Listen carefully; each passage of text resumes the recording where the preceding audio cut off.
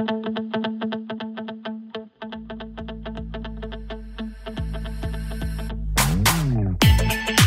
it please the listeners, my name is Rich Schoenstein, and this is Law Brief. Today, we are having the second part of an episode that we started on May 5th about the CARES Act and specifically PPP loans. I'm joined by my colleague, Eli Rudolph. How are you doing today, Eli? Doing well, Rich. Doing well. Thank you for having me. You're welcome. Thanks for being here. So we're recording this on October 26th, and we're checking in with the status of these PPP loans that were issued as relief for small businesses in connection with the COVID-19 pandemic. Eli, remind us the sort of background of the PPP program. Sure. The PPP, or the Paycheck Protection Program, was intended to allow small businesses, which they define as businesses with 500 or fewer employees, to obtain loans that, if used for specified purposes, will be fully forgiven. The cap for each loan is 2.5 times the average monthly payroll, with a $10 million total cap. Okay.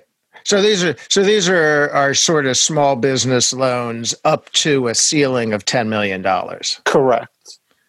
And what were the guidelines for forgiveness of these loans? But let's just stop for a second. By forgiveness, we mean the hope is you won't have to pay back the loan, right?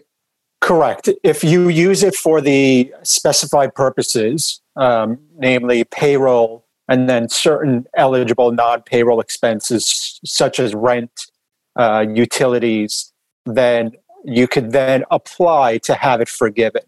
One thing to note is it's not automatically forgiven, at least not yet. You have to actually submit an application. Okay. We'll talk about how you do that. What's the status of the PPP loan program right now? Can I still get a loan? No. So initially it was open through, I don't recall what date, but it was extended through August 8th.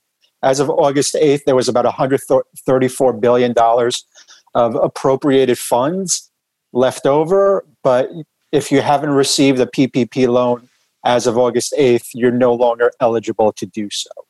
When you say $134 billion of appropriated funds, you mean appropriated by Congress?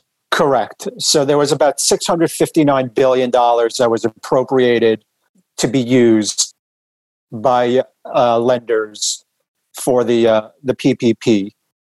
And there is discussion about potential legislation to allow certain employers a second bite at the apple, either those with 100 and fewer employees or those that were especially hit hard by the pandemic, such as the restaurant and hospitality industry. But as of yet, nothing has been passed. Right. And I think we don't expect that to happen until after this election is determined. Is that fair to say? That is probably the most likely result. Okay. So let's say you have one of the PPP loans. Is the forgiveness automatic?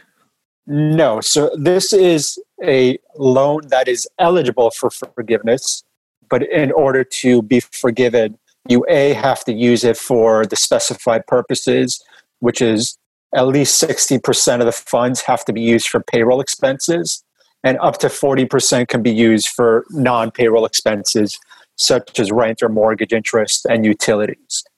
Once you've used your funds, you have up to 24 weeks to do so. You then have to submit an application to your lender. All right. And how many of these loans have been issued?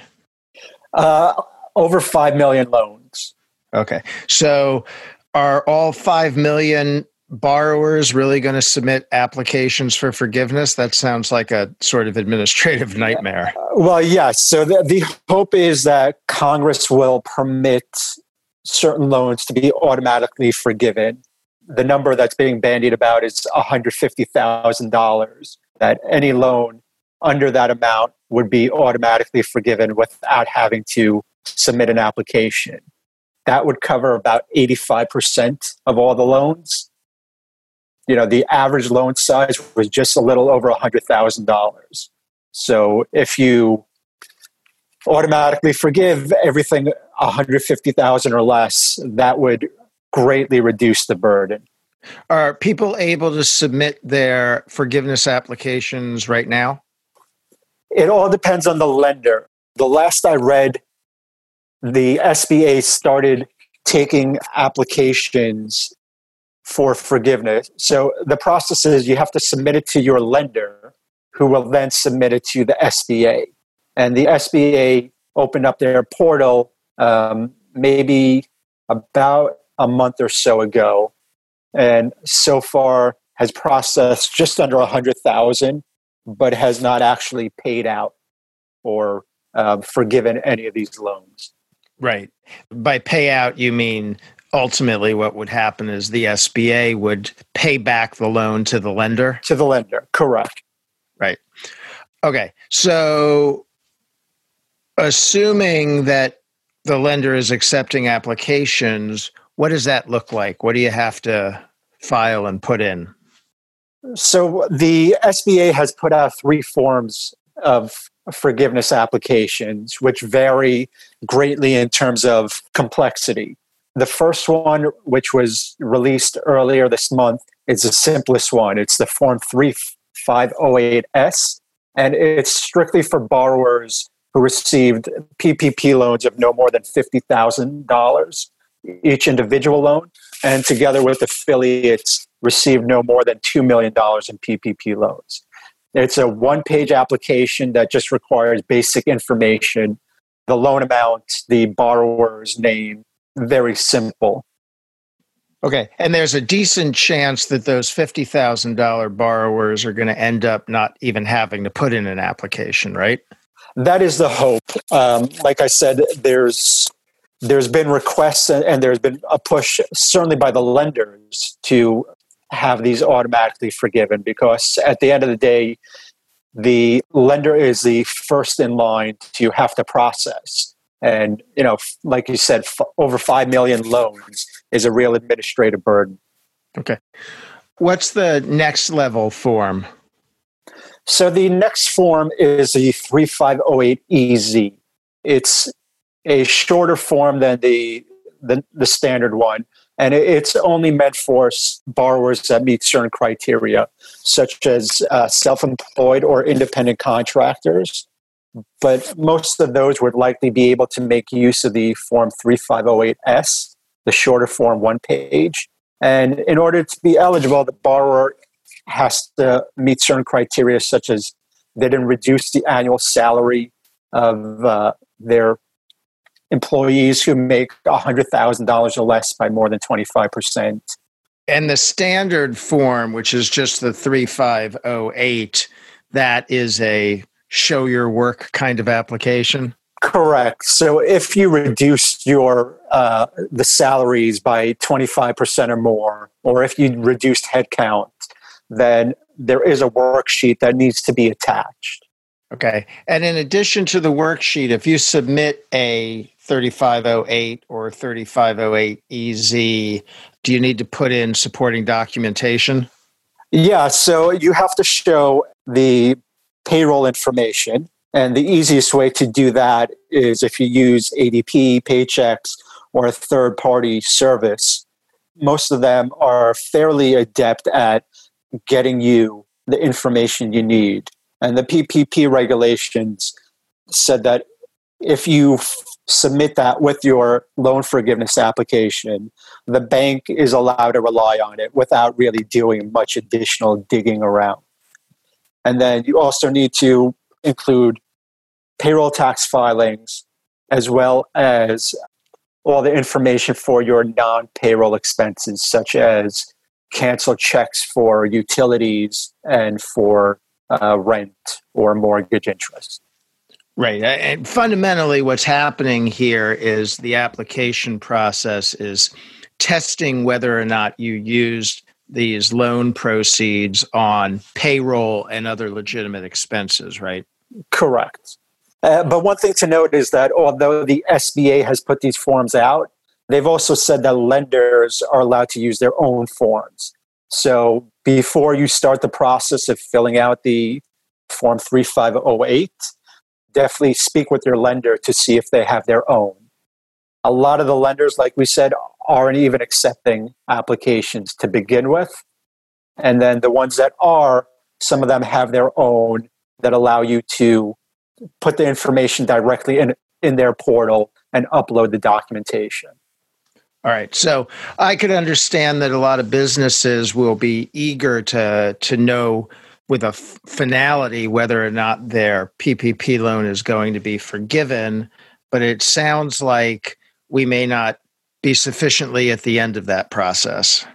That's correct. And I think what we've learned from the PPP application process to get the loan is the first in line is not necessarily the best way to do this. For example, initially when the PPP came out, it was for the monies were supposed to be used within 8 weeks, and at least 75% had to be used for payroll. Then a couple of months later, the PPP Flexibility Act came out, and it said that the money could be used for up to 24 weeks, and only at least 60% of the funds had to be used for payroll. So anybody that received funds early on was sort of, they didn't get the benefit of a lot of these changes. So that's why, A, the banks are waiting, and B, a lot of the borrowers, notwithstanding the desire to, like you said, get some finality. Is this going to be forgiven? Is it all going to be forgiven, partially forgiven? There is some benefit to waiting to see what happens, especially given the election season, and who knows what happens during the election that may substantially change the course of the PPP regulations. Well, the election season, of course, we have a highly contentious election happening in a week, and then of course you have the COVID crisis itself, with numbers that are going up across the country and may lead, I would think, to more cries for relief, especially if small businesses are either closing down again or remaining closed through the winter. 100%. I think a lot of the small businesses that either took the loans and used the funds, and they see themselves in a similar position as when the pandemic began, are hoping that there will be additional relief. And then there are certainly some businesses that weren't able or chose not to avail themselves of the PPP to begin with, and now are hoping maybe it'll be opened up for them to be able to get some funding. Now, if you do have a lender who's accepting applications, and you said, Eli, that the SBA is taking the applications from the lenders, how long would that process take to find out if your loan's going to be forgiven? So the initial regulation said that the lender had 60 days to let the borrower know whether they'd be forgiven either all, in part, or not at all. Later, this was clarified to say that the lender had 60 days to let the SBA know what their decision was. And then the SBA has an additional 90 days. So it could be up to 5 months from the time you fully submit your application until you receive a response. All right. Understood. The process is not quick. No. Eli, you've been with us before, but just to remind our audience, what does your practice entail? Sure. I do corporate and securities work. So anything from forming an entity all the way through exit, whether that's an IPO, a sale, and everything in between, just commercial contracts and sort of outside general counsel, whatever a company might need in terms of guidance, whether it's funding or just review of commercial contracts. Awesome. Now, we're going to do a closing argument, which we do at the end of our episode, but I'm going to preface it by saying we're not really closing. We continue, Eli and I are both members of our firm's COVID-19 response team. We've been monitoring the legal implications of the pandemic from the outset. We put out relevant information on our website from time to time and in legal releases. And we're going to be back on this podcast feed with further information as we expect this program and possibly others to be sorted out in the months ahead. Right, Eli? That's correct. Like I said, there's going to be significant changes, whether it's the automatic forgiveness. I know we're still waiting to find out how the forgiveness will be treated from a tax perspective. Is it going to be considered ordinary income, meaning you'll have a tax hit, or will it be sort of a special exemption so you won't owe taxes on the amounts that are forgiven? So there's still a lot. I think maybe our closing argument for today is stay tuned. If you have one of these loans, stay in close contact with your lender, which will be your first source of information as to how forgiveness of that loan is going to be handled. And then more generally, stay tuned to developments to see if there's broader loan forgiveness presumptively granted and or if additional loans are made available. That's correct. I think that's a great closing statement for all of our listeners. Very good. So, Eli, thanks for coming back. I think we'll be hearing more from you in the months ahead, but thank you very much. I appreciate you for having me. Thank you again. Thanks, everybody. Take care. We'll see you next time. Thank you again for listening to Law Brief. Now here's something lawyerly, a disclaimer. We are not your lawyers. We do not have an attorney-client relationship, and this podcast does not constitute legal advice. If you need legal advice, you should contact and engage counsel of your own choosing who can best address your own situation and particular needs. You can find more information about our law firm, me, and many of our guests at our website, www.tarterkrinsky.com. We are a mid-size, full-service firm located in New York City and New Jersey. If you want to contact us for any reason, be it comments, topic ideas, or anything else, you can email us at podcast@tarterkrinsky.com. You can also follow this podcast on iTunes, among other places, and we would very much appreciate it if you rate or review us. I'm Rich Schoenstein, and this was Law Brief.